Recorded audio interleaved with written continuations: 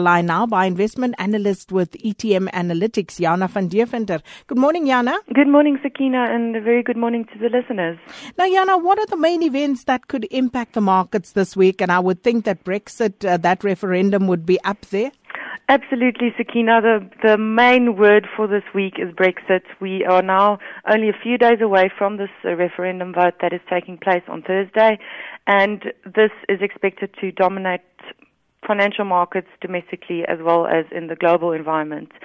In terms of expectations for what the outcome might be, we saw early last week, suddenly polls swung in favor of the exit camp for this vote, and that sent ripples across financial markets. Then later in the week, as most listeners are probably aware of, we had that tragic shooting of one of the Labour Party MPs.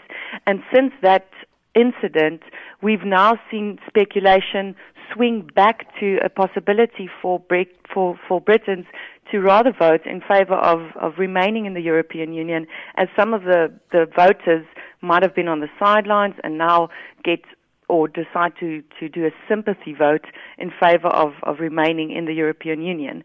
The polls have also shown now that the Remain camp is enjoying a slight majority at the start of the week, but it is going to potentially be quite a close call, and we've seen in the past that these polls are merely an indication, and it's not necessarily a given that these polls will, or the outcome of the polls will ultimately be the same as the outcome of the actual vote.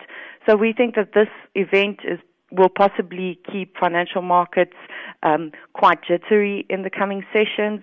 We'd think that investors would possibly favor some more risk-averse positions rather than taking on risk. And what this means for South Africa is that we could see the markets trade quite cautiously. The rand has been quite stable throughout the past week, which is encouraging, but whether the currency will manage to sustain this resilience into Thursday's vote remains to be seen. All in all, if we do see a UK exit from the European Union, it would send shockwaves through financial markets, and investors are likely to attempt to hedge against such risks in the coming sessions. So no doubt going to be quite an interesting and choppy week for markets this week. Absolutely. And then locally, Jana, May CPI data will be released on Wednesday. What are the inflation numbers expected to show us? Yeah, so on the local front, apart from the Brexit, we've got that CPI number, and consensus expectations are looking for an acceleration in the inflation rate from levels of 6.2% in April to roughly 6.4% in May. So we are seeing inflation climbing higher once again.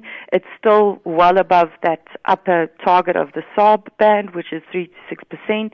And we think that the main culprit of this acceleration in May is possibly food price inflation. We are still seeing how the negative fallout from the severe drought that South Africa has experienced, it's still filtering through to consumer prices, and not only from a food price perspective that we're seeing some pressure, but also if we look at the core inflation number, that is expected to accelerate to more or less 5.6%, as we are still seeing the lagged effect of massive rand weakness through the course of 2015 filter through to this consumer basket of prices.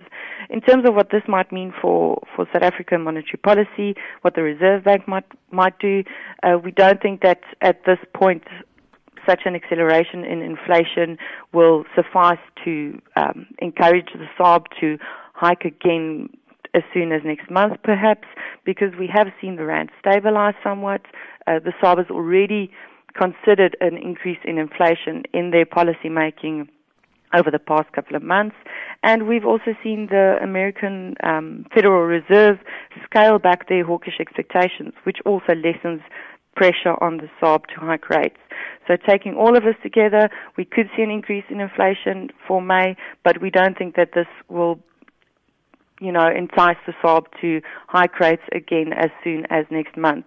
For the time being, consumers will continue to feel the squeeze from higher prices, especially considering that it's, to a large extent, it's necessities such as food, where prices are growing quite rampantly. So, that's what we could expect to see from the CPI numbers later this week. Well, thank you so much. Jana van Deventer, investment analyst with ETM Analytics, back again tomorrow.